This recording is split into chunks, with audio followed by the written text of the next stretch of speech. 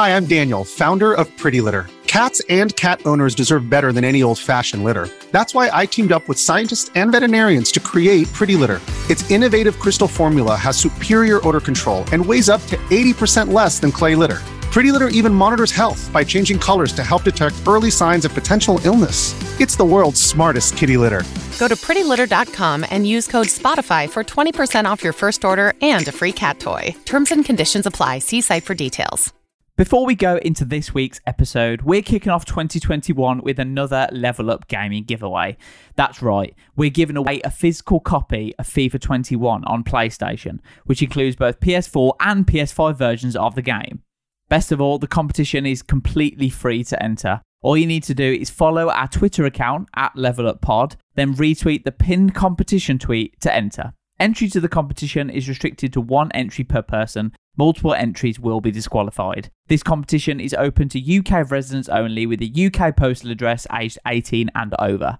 The competition closes at 3 p.m. GMT on Wednesday, January the 20th, 2021. There'll be one winner of the competition, with the prize being one physical copy of FIFA 21, which includes both PS4 and PS5 versions of the game. The winner will be selected at random from all correct entries after the closing date and will be contacted through Twitter to arrange delivery. Standard competition rules apply. See mirror.co.uk/rules for more information. Good luck! Hello and welcome to a brand new episode of Level Up, the esports and gaming show, with me, Nathan Bliss, esports and gaming writer at Reach PLC.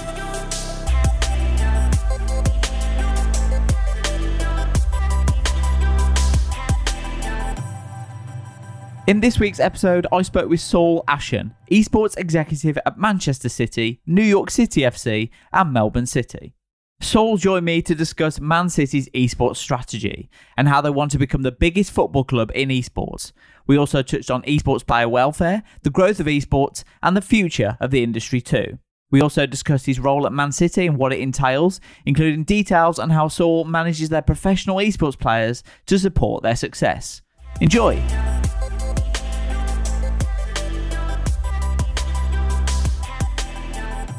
I'm delighted to welcome Saul Ashen. Saul, how you doing? You okay?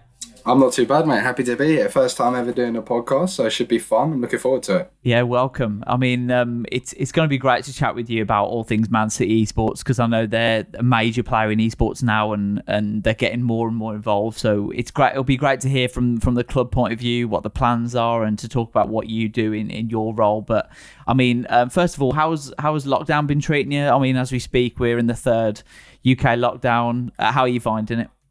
I mean, I think lockdown-wise, I've been incredibly lucky in terms of COVID. I was due to finish my A-levels over the summer in May and June, and instead they were cancelled, which meant I was able to apply for the Man City job and get it. So I feel incredibly blessed in that I was lucky enough to find a job and a career during COVID. This most recent lockdown hasn't been terrible because we've had so much competition that I've had very little free time whatsoever. But it has been a shame while a lot of my friends are home from uni, not many chances to go out or do anything. So yeah, it's been tough. Yeah, I mean every cloud, like you said. So you wouldn't have applied for the Man City role if your A-levels were going ahead. Do you think? I think the posting was maybe in April, and obviously that was about a month after we'd gone into lockdown. At which point I'd told all my friends I was certain that we weren't doing exams. I'd convinced myself there was no way. So I hadn't done any schoolwork at that point. And it was purely focused on how I was going to make esports a full-time employment. I'd had offers from a couple of other orgs, but then I applied for the City job. And so it was just a case of waiting and holding out on those orgs until I heard back from City. But yes, absolutely. If it wasn't for COVID, I would not be at Man City because I still would have been revising and working for A-levels. So at least some positives come out of what has been, what was a pretty bad 2020 for everyone. At least it's benefited some people. And obviously we saw a massive rise in interest in esports, how it kind of hit the mainstream. And when there was no football on, there was no other sports on, esports kind of led the way because of how agile it was, the ability to play remotely, that kind of... it really kind of made people see the benefits of it and took it more seriously, I think. So I think that was a major positive. And I'm glad you've got involved in the industry as well. So just to introduce that, Saul, do you just want to talk about what you do at Man City and your role? So Man City, job title, esports executive, doesn't really give much information other than it's esports. So my main and primary responsibility is I manage our professional FIFA players, that being our 2 players at Manchester City, Ryan and Shells, our 2 players in New York City FC, being Josh Squirrel Ban and Chris, NYC Chris Holly. And then in Melbourne, I also manage 2 professional FIFA players, Marcus Gomes and Mike J. Then on top of that, I'm obviously helping with our esports strategy going forward, trying to expand into sort of more games and do bigger things in the esports space, because FIFA is just the beginning for us, I think. As well as, you know, certain other little bits of strategy, particularly our partnership with FaZe Clan, what we can do with that and where we can go with it. Man City is just one kind of element, isn't it? So you've got the City Football Group, which has a lot of different clubs within it. So is it you're involved in 3 clubs, Man City, New York City and Melbourne City? That's the kind of main 3 clubs you get involved in. Yeah, so my responsibilities lie primarily, number 1, due to sort of content reasons, Man City, but I'm equally on the FIFA front. I'm equally split between Man City, Melbourne City and New York City FC. Then, of course, some of the other City football clubs, for example, Girona and the Marinos in Japan, also have players. So I'm in touch with those players. We chat now and then, but it's not my responsibility to manage and look after them. They have staff over there that help with that. I'm across those 3 clubs as my formal responsibilities. When you say manage the players, a lot of people listening or kind of won't really know what that means. You just want to explain that in a bit more detail, like what you have to do with the players and what your kind of responsibilities to them are. Definitely an interesting question. I describe it often as a glorified babysitter, because I think what a lot of people fail to understand is these guys are professional athletes. And when you're a professional athlete, you've got training, you've got media commitments, you've got equipment to go and pick up. You've got all these things. You need to be able to just focus 100% on your job, which your job is to be amazing at the game, is to fulfill your media requirements, whether that's doing a Zoom interview, like sitting down for a 2-hour shoot on Zoom, traveling to Manchester for a photo shoot, whatever it is. You need someone who's going to look after you and just enable you to do your job to the absolute best of your abilities. So, for example, if we've got a shoot in Manchester one day, which unfortunately we don't right now due to COVID, I'm messaging the boys, okay, here's the address of our hotel. Here's what time your train is. I'm going to be there with your train tickets at XYZ time. This is what we're doing for the shoot. Here's the brief for the shoot. Familiarise yourself, please. I'm in contact with the guys up in Manchester. This is when we're getting here. Have this ready for them. Can you have meals ready for them? A setup. For example, we had a shoot in London a few months ago. Can we have this ready for them? It's the day before the FIFA shoot, the day before the FIFA launch, I should say. So we've got to be playing FIFA, you know. We need to be on it and opening packs, because all the pros have to open a lot of FIFA points at the start of the year. Have consoles ready for us with TVs. It's about having someone who just puts everything in place around for you and gives you the environment and the structure in which to just do your job, which is to perform and to fulfill media requirements primarily. It kind of allows them to focus on the job that they're employed to do, rather than all the small things around it that might distract them when it gets into a competition. For example, they're not having to worry about, where's my controller, or what TV am I going to use, or whatever. You're kind of handling all those little things for them so they can focus on their main job. Yeah, exactly. And in the same vein, you know, if they need to speak to EA about something, tell me the issue, you know, I'll give my contacts at EA a call, negotiate the issue, work out what the solution is, get back to them with the simplified version. You know, it's about giving them the absolute bare minimum to do, you know, letting them focus entirely on being fantastic at playing FIFA, because that's their job and that's what we want them for. I don't want them wasting time going out to Argos and buying a controller or missing a train on the way to a shoot, etc., etc. Yeah, and does that stretch into kind of competitions and tournaments as well? Because some of the tournaments that I've been looking at on Twitter, especially in recent days, in terms of knowing which players are involved in which competition, which console it's on, where you enter the competition, what time the different rounds are starting. Is that something that you're having to kind of do for them as well, to work out where they need to be at what time and where they're playing, stuff like that? Definitely. I would say it's not as big of a thing this year with the lack of live events, because obviously there's a lot more logistics when we've got airplanes to catch, when we've got hotels to check into, etc., etc. But this year more so, it's just such a packed schedule with so much online play that it's getting on top of their organisation. I have calendars that I write up for them with times and dates of everything they need to be doing. You know, we have calls every week updating on what the plan is for the week. And I'll send out messages the start of most days, sort of giving them their schedule for the day, what they're going to get up to on that day. You know, okay, we've got a one-on-one at 2 p.m. We're doing a Zoom shoot for an interview with this brand at 4 p.m., for example. And then 5:30 p.m., we're going to get on and warm up for qualifiers. 7 p.m., we're playing qualifiers, that sort of thing. They're very busy. And as a result, they need someone to help them organise, know where they need to be and when. A lot of people are going to make comparisons, aren't they, with professional athletes. And we were just talking previously about your player, Ryan Pessoa, who's recently been on the podcast, a friend of the podcast. And he was a fantastic guy. One of the best guests we've had on in terms of how he articulates what he does and talking about esports as a whole. How difficult is it to manage these players? Or if I put it a different way, how easy is it with these players? Or is there some that are harder than others to keep on time, for example? I think it's very difficult. I'm stretched across 3 time zones, right? 3 wildly different time zones with Melbourne, New York City and London, with both of our Manchester players being based in London. So it's definitely hard to keep up with, because I'm basically converting times in my head to Eastern time in New York and to 2 different time zones in Australia constantly. But there's definitely some who are easier than others, but not because anyone's difficult. You know, for example, Ryan, who often has a lot of brand commitments and jobs with EA, tends to be more busy on the content side than another. But then someone else might qualify for more events and be more busy with broadcasts where they're competing. So it really depends. I think I'm very lucky in that all of my boys right now, they really cooperate. They turn up to all their meetings. They're not late for big commitments with EA or for tournaments. And most of all, we're an organisation where our roster currently, there's no ego whatsoever, which a big challenge as a manager, of course, is dealing with big egos, be that in football or FIFA. You know, we've seen what Thomas Tuchel has said recently about how he felt like the PSG job was more being an ambassador and looking after various political interests than being a football manager.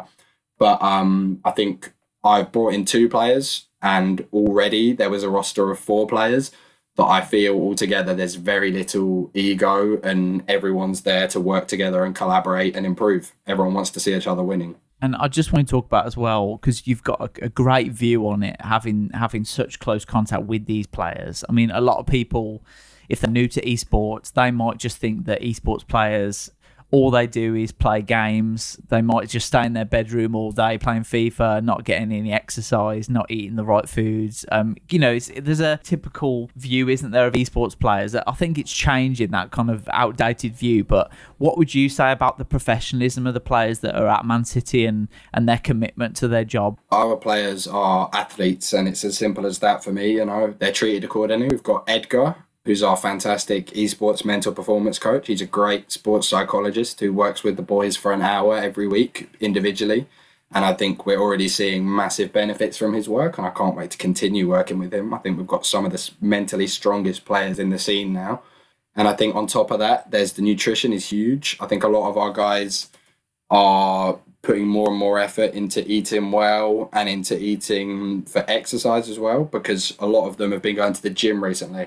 I feel particularly during COVID times when the gyms had reopened, but there still wasn't a lot to do outside. It's a really good space to go and clear your mind, work hard, and just sort of step away from the console for a while. Because I know lots of people have weights at home or do a home workout, but going next door isn't truly, when you're, it's a stressful life being a professional athlete. You know, a lot of your work is performance related, and that's the case in any job. But on such a bigger scale, you know, in the same way that a footballer gets dropped if they're bad for 10 games in a row. It's how it works. You've got to be performing well. And we support our players in that, but it doesn't mean that it's not a stressful and tough career. You want to be winning no matter what, no matter how much your organisation supports you or is patient with you. You, as a competitor, got into this because you wanted to win. And that drive and passion hasn't ever left our players. So I feel the gym's a really good place to go and work and make sure you're feeling healthy in your body and your mind. You know, when you're playing FIFA, you want to feel energetic. You don't want to feel sluggish and a bit sloppy. You want to be zoned in, energetic, focused. And I think the gym is somewhere that really helps our players with that. Yeah, we talked a lot on this podcast about the similarities between esports and traditional sports, if you like. The fact that obviously players you manage aren't actually kicking a ball around a pitch or running after through balls, but in terms of the mental side of the game, in terms of pressure and tournaments, performing in the right moments, representing your club, there's a lot of similarities with traditional sports and how mentally strong you have to be, because talent is only half the battle, really, in terms of being successful, either in traditional sports or esports. What do you make of that kind of the similarities between esports and traditional sports, and do you think that's becoming more mainstream now? People are recognising esports as a more serious and mainstream thing. I think on your first point, what I find interesting is that a lot of people don't put the mental side of the game, be whatever sport that may be in, they don't put that down as a talent, right? And I find that really interesting because for me, the mental side of the game, whether that's pressure, whether that's getting wound up and angry, whether that's nerves, is part of talent. Part of your talent is how well you can produce your top level in the competitive environment. Part of talent is how well you can mentally deal with the situation and how well you can produce your ceiling, your highest level in a competitive environment, as well as just how gifted with a football you are or how gifted with a controller you are. There's a lot of players out there who've got massive amounts of talent, but if you haven't got the mentality and the consistency in your performance and the ability to unlock that on a consistent basis, then you're not going to reach the top. And I think that's where people like Tex, MS Dasari, every FIFA game is completely different, right? It has different metas, different ways of playing the game, but every year we see the same people at the top of the leaderboards, and that's no coincidence. Yes, they've got talent, but their mentality and the way they work and the amount of hours they put into practice, that's just as important as just the talent that you're born with. You need to put hard work in as well. Yeah, I think another thing that I find interesting about that is the influence, having those older, more experienced influences who have been there. And for example, in our squads right now, our two youngest players, Josh Squirrel, who's just turned 19 at New York City FC, and Mike J, who's just turned 18 at Melbourne City. We've structured those squads so they have that older, more experienced influence. At Melbourne, we've got Marcus Gomes. He's 23. He's been to the FIFA World Cup, the FIFA E World Cup. He's been at that top level. New York City, Chris Holly. He's E-Champions League reigning champion. He's been at that top level. And if you look at in real life, a player like Bukayo Saka, who's actually burst onto the scene and been able to maintain that level when he becomes a key part of the squad and becomes someone that his team look to for a flash of brilliance in a tough game, I think he's had those older influences. He's had Hector Bellerin, for example, who I think is a great player. You can see on the pitch. We don't see behind the scenes, but I think just on the pitch, in the dugout, you see he's that older influence. He talks to them. He'll put an arm around them, have a chat, and help them out, and have that older influence who really helps you settle in and deal with the stresses and pressures of becoming a key player from having just been a wonder kid that everyone's excited about. Yeah, definitely. And I know you mentioned Dele Alli before, and obviously he's been on the podcast in a previous episode about joining XL Esports as an ambassador recently. And the more I think about that, the more it makes sense that professional footballers and professional athletes should get more involved in esports organisations, because XL have got a young kid called Wolfies. I think he's like 17, 18. He's an incredible Fortnite pro. He's got loads of talent. He's crazy. If you watch any of his streams, he's just unbelievable. But when he's going through a difficult moment, imagine being able to chat with Dele Alli about pressure and about how to overcome different obstacles and what do I do now? What do I do with the limelight? What do I do with this pressure? Imagine having someone that experience to turn to. I think it just makes sense. The way you talk about having the mentors as well, I think that's something we're going to see more and more within esports, definitely. I think I found what you said there quite interesting, actually, because right now in a lot of senior positions at at the tier one esports organizations of the world, you see ex-pros, not ex-executives and CEOs from football clubs and other mainstream sports, but, ex-CSGO pros and or ex-Dota pros, other old games that have been going so long and have been in esport for so long. And I find that really interesting because I feel like we're at a stage now where in esports we're really growing, but the top guys, the sort of the men and women at the top of the company, sort of CEOs, chief gaming officers, head of team operations, are still very close to the players. You'll still be having a chat with your top players, you'll still be talking to them. And I find that really interesting because I get messages now and then from, people from the sports world, people from the business world who are trying to get into esports. And I just think you don't get it at all. From the way they speak, from the way they discuss esports, I think you don't understand this industry. And it's no wonder that these ex-pros who don't have experience at the top level of any company, they're not experienced leadership individuals, but they get esports. And if you're intelligent enough and you get it, then you can pick up that role. But I think these sort of 45, 50, 60-year-old senior officials who've worked at the top level in traditional sports don't understand the differences in the industry, and that you need to understand the game and that you need to be close to the players and really work with them and show them players love. It really has to be a family in esports org for a player to feel comfortable and be ready to perform. And I think that's something that they're lacking a lot, and that we see.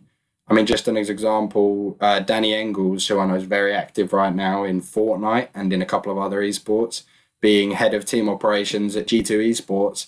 He's an ex-sim racer and he gets it. He understands being a player in a way that, for example, I'm just going to pull a job title out of it, thin air here, chief marketing officer, ex-chief marketing officer of Leeds United can't understand that.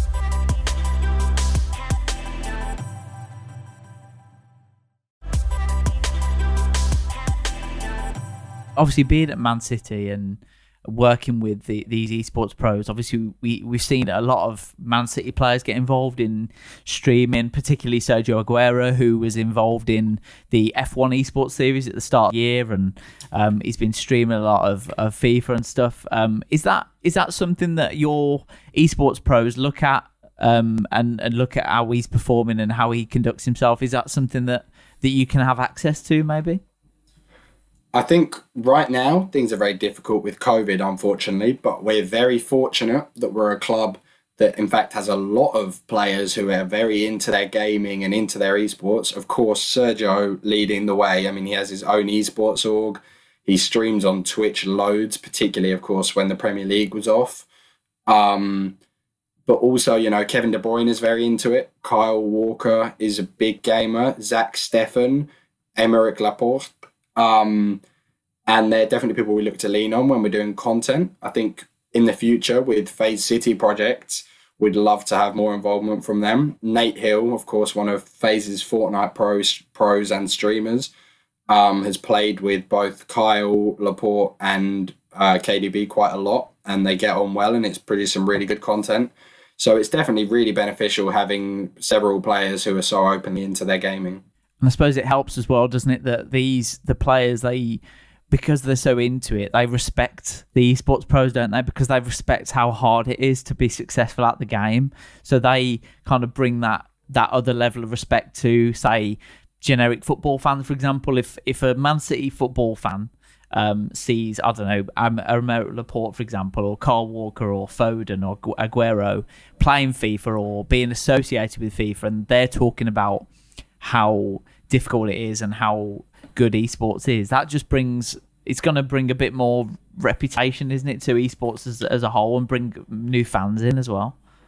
Yeah, I think it's a big boost to our players, and also it's a big boost to the content and to how our Man City fans who are fans on the football side view esports and how they begin to understand it.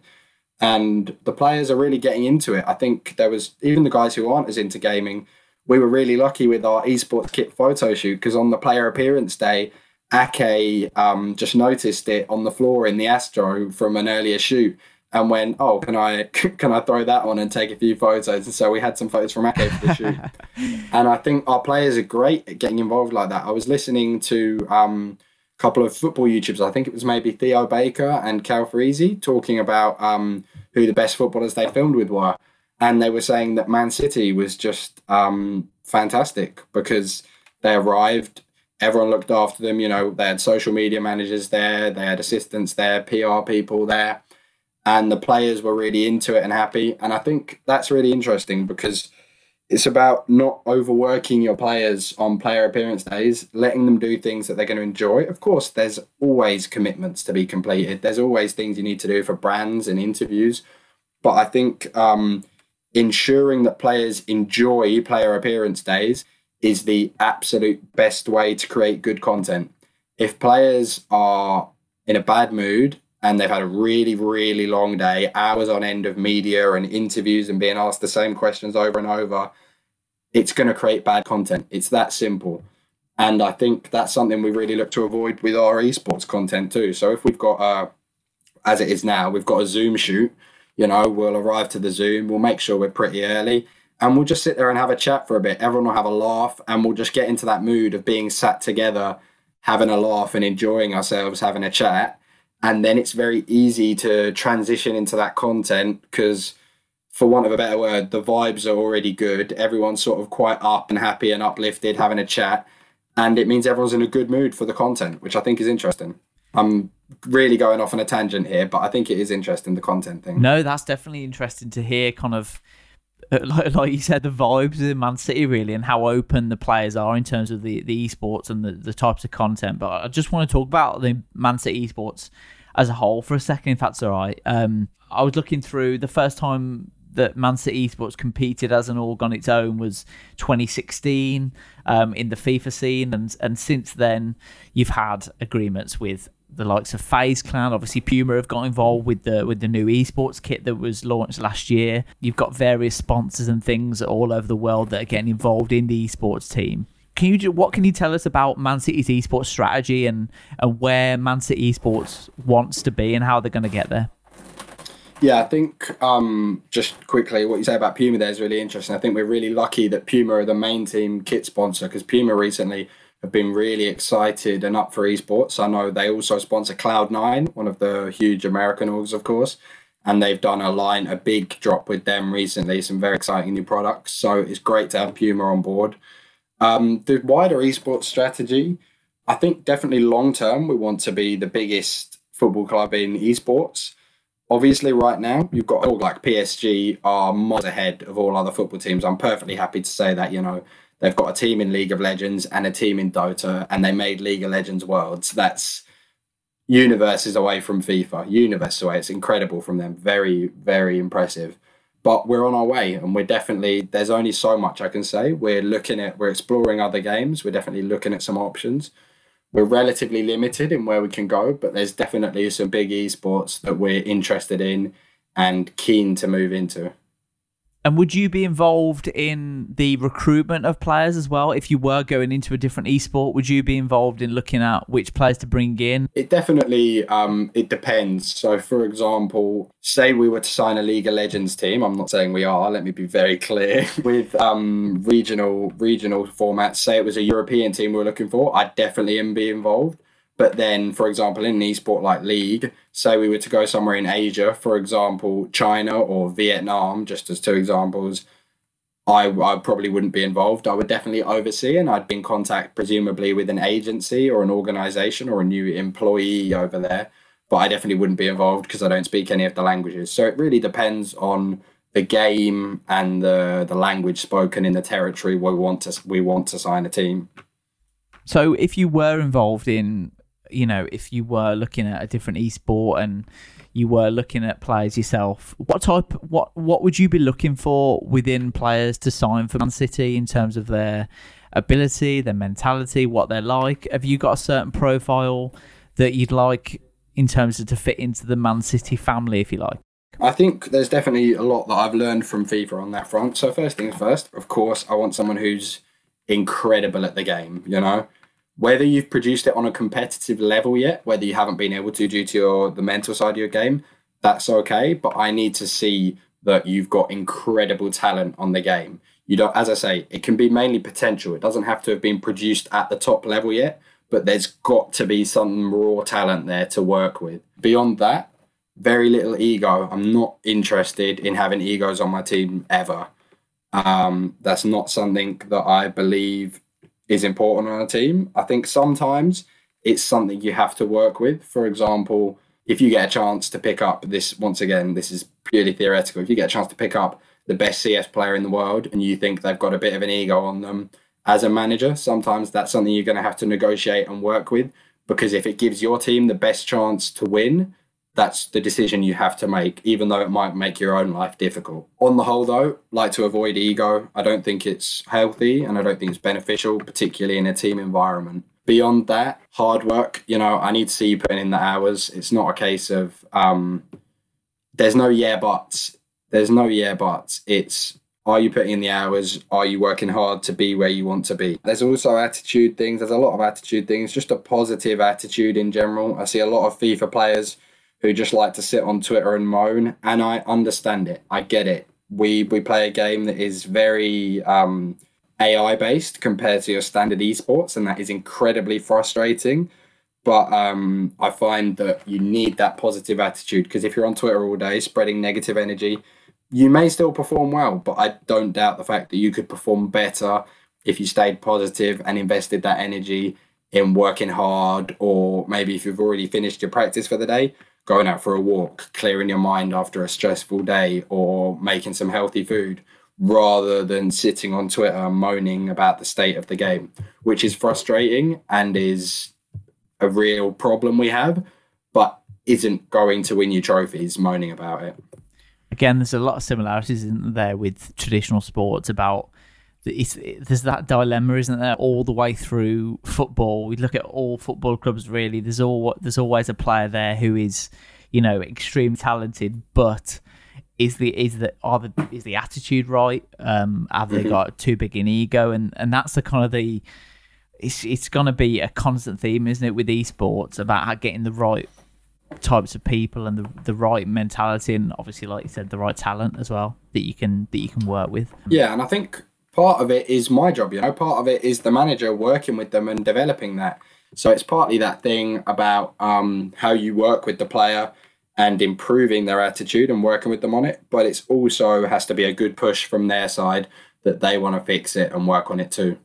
Yeah, because I see a lot, especially within FIFA, the FIFA scene, watching a lot of the esports stuff. There's a lot of players out there who they're on the cusp of something, and you can see they've got the talent, but they might just need that bit of extra tuition or that bit of extra experience, or someone just to give them a bit more, that kind of edge in their game to make them more successful.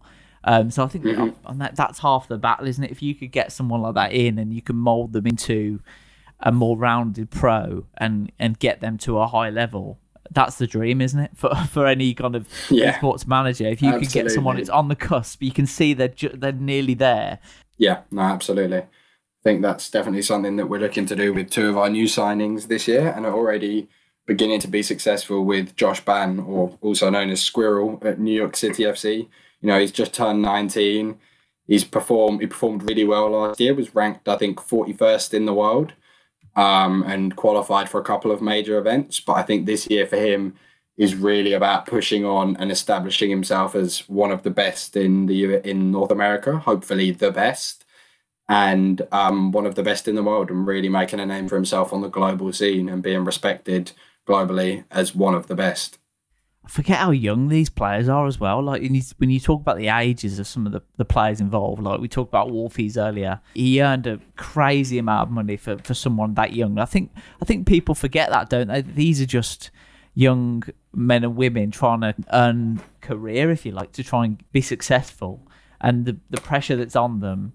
I think it's great that a massive club like Man City has got someone like you, and you've got a mental coach as well to help them. Because imagine if you were that young and you joined an org with no support at all, and you were just expected to go out and get results. That's not a healthy environment, isn't it, for someone that young? I think it's a real issue in Fortnite right now. I think, of course, esports pros are always people who have got too big of an audience and too much money and too much pressure for their age in traditional terms, right? There's no way that there should never have been a way that 17-year-olds were competing for millions with hundreds of thousands of people watching them. It's fantastic and I'm really happy for them, but it is an incredible amount of stress, pressure, money, exposure to deal with for someone that age with that little life experience. And I think Fortnite's just made that even more apparent with the lowering of the minimum age ahead of World Cup in 2019 to 13. I mean, we've had 14-year-old superstars, which, once again, fantastic for them, very happy for them. But it's an incredibly young age to have that stress and pressure and exposure, and mental health-wise, I think what I was getting onto there is you've got these orgs coming into Fortnite in particular now, with it being the Western world, who are run by footballers, run by venture capitalists, and generally, often, not always, right? Let me be very clear. There are some orgs run by footballers that are done properly, and I have all respect for them. People with lots of money and no expertise. And that is where problems start arising, because you've got these players who you're bringing in the best players because you've got loads of money, but you're not providing them with support. They're 16, 15, 17-year-olds with no support, with no mental support, no psychological support, which is horrible. Yeah. Because you need, as a team, in Fortnite in particular, in any esport, but in Fortnite in particular, with how young these kids are, you need that support network and you need to be a family for that player. Because no matter how great their family are, their real family, very few families understand what their son or daughter is doing. And that's a problem, because then you don't have anyone to turn to or look after you or support you when you have an issue with it. And that's where the organisation should come in. But these orgs with just 7 Fortnite players and 2 other teams and one person running it all, and then the footballer or the rich person, whoever it may be, just pumping a load of money in, are not sustainable and are problematic and aren't beneficial to the player, even though they might have paid them $1,000 a month more than the traditional org that was going to look after them and do them right. In FIFA esports, because that's what I know more about, I suppose, in terms of esports. You look at, say, Tex, for example, how he was at F2. I mean, we spoke to Kojo, the talent manager at Fnatic, about this, and he was talking about Tex obviously was already one of the best players in the world, but F2, was that the right company for him? Probably not at that time. So going to Fnatic, he's just moved on to a different level in terms of his profile, how confident he looks with his streaming. He looks like a different man. So that can have a real effect, having the right organisation. I think on the Tex thing, I don't want to speak about it too much in detail because I consider Tex a friend and that's not my business to go into on a podcast. But I definitely agree that purely at face value that anyone can look at, they didn't have esports staff. The F2 as a company didn't have a manager and a psychologist and a coach for him, which when you're a 16-year-old phenomenon like he was, I mean, we're not talking about a great player. We're talking about someone who everyone was looking at as, yeah, this is the guy. You need that support. And he didn't have it. As I say, this isn't me going into private details. This is clearly, you could see at face value, he didn't have that support all round. And I think it's great that he's at Fnatic now, which is somewhere where he's got Kojo, his manager. He's got Harry there, a teammate that he really likes and is great friends with. And he has that support network that you need from your organisation. Just to finish then, I just wanted to talk about you really as well, just to get your kind of perspective. I mean, do you play FIFA? Are you playing different games? What are your personal favourite games at the moment? Do I play FIFA? Right now, now that we're back in lockdown, it's a lot of Warzone with friends after work when I don't have events in the evening and stuff, which is the issue right now, is I'm just working all day and then events in the evening. Warzone is the main one. I'll play FIFA occasionally, but when I was a coach previously to being a manager, I used to play a lot more FIFA. Now with how busy I am with management, I do try and watch FIFA to make sure I'm updated with what the pros are doing and what the pros are doing, how we're going to do it, just making sure that I can help out my players. I'm not able to sit down and analyse for hours like I could as a coach, but I'm trying to stay in the loop still so that I can help. terms of watching an esport, my favorite esport to watch is far and away CSGO. Fantastic esport, big fan. It's just a great esport. Much better than FIFA, unfortunately, as an esport. Much more entertaining and like a traditional sport in the team aspect of it, and how players will come and go from a team, but you support your team. Yeah, right now, play mainly Warzone, bit of FIFA, watch FIFA for work. Don't enjoy watching FIFA much. Big fan of watching CSGO competitive. Yeah, I think a lot of people say that kind of FIFA is the gateway to esports because obviously it's so similar to football. It is, virtual simulated football in a sense. So that's kind of easy to watch if you're a football fan. That's actually a really big benefit to FIFA on the business side, and in terms of bringing orgs into it, is that it's not the biggest viewership numbers. It's not the most exciting esport. It doesn't have the most potential. But what it does have is it's the biggest sports simulator esport. And if we're talking about, particularly during COVID, particularly when we had esports growing and traditional sports coming to a halt in COVID, and so many brands going, panic, let's do esports. We've got no partner, we've got no advertising value right now. Let's partner with esports orgs. What esport do we go to? That one's easy to understand. FIFA, let's go.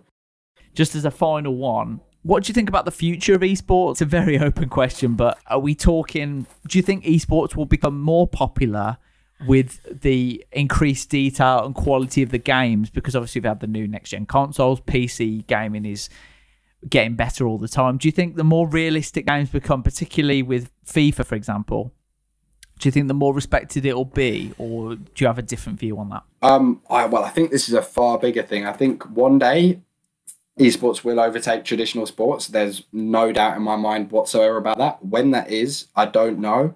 And whether that's because esports is better than traditional esports, I also don't know. I don't know whether I'll see traditional sports be overtaken by esports in my lifetime. It's definitely possible.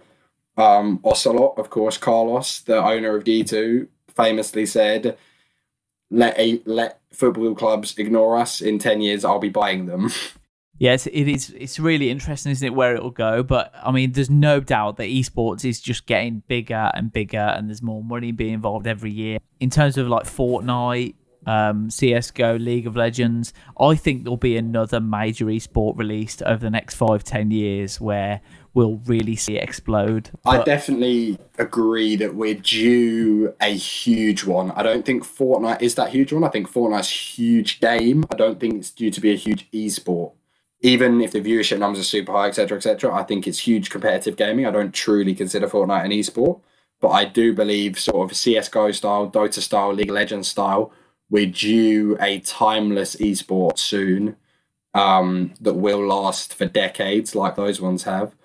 Whether it's Valorant, I don't know. It's got the structure. It's got Riot at the head of it. Whether it's different enough to CS is a different matter. Whether people want something completely, entirely sort of unfathomable and new is a different matter.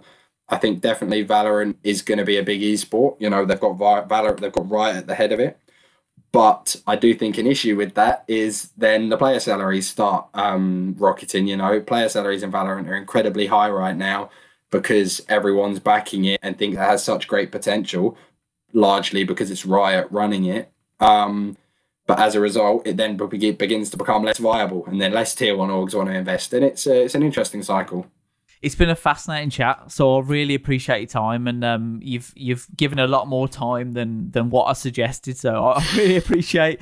Hopefully, I haven't rambled for too long. No, it's been really fascinating to hear about what an esports exec at Man City does, how they manage the players, and looking at esports, the esports strategy whole as well. I think it's really interesting, and there's a lot of people out there who would look at someone like yourself and not really know what you do. So it's great to hear from you some specifics and to get an insight into that world as well. So really great to chat with you. I really appreciate you coming on, and I wish you all the best. Thanks again for coming on. The sky's definitely the limit for Man City Esports. Thanks for having me, mate. It was a pleasure, and have a good one.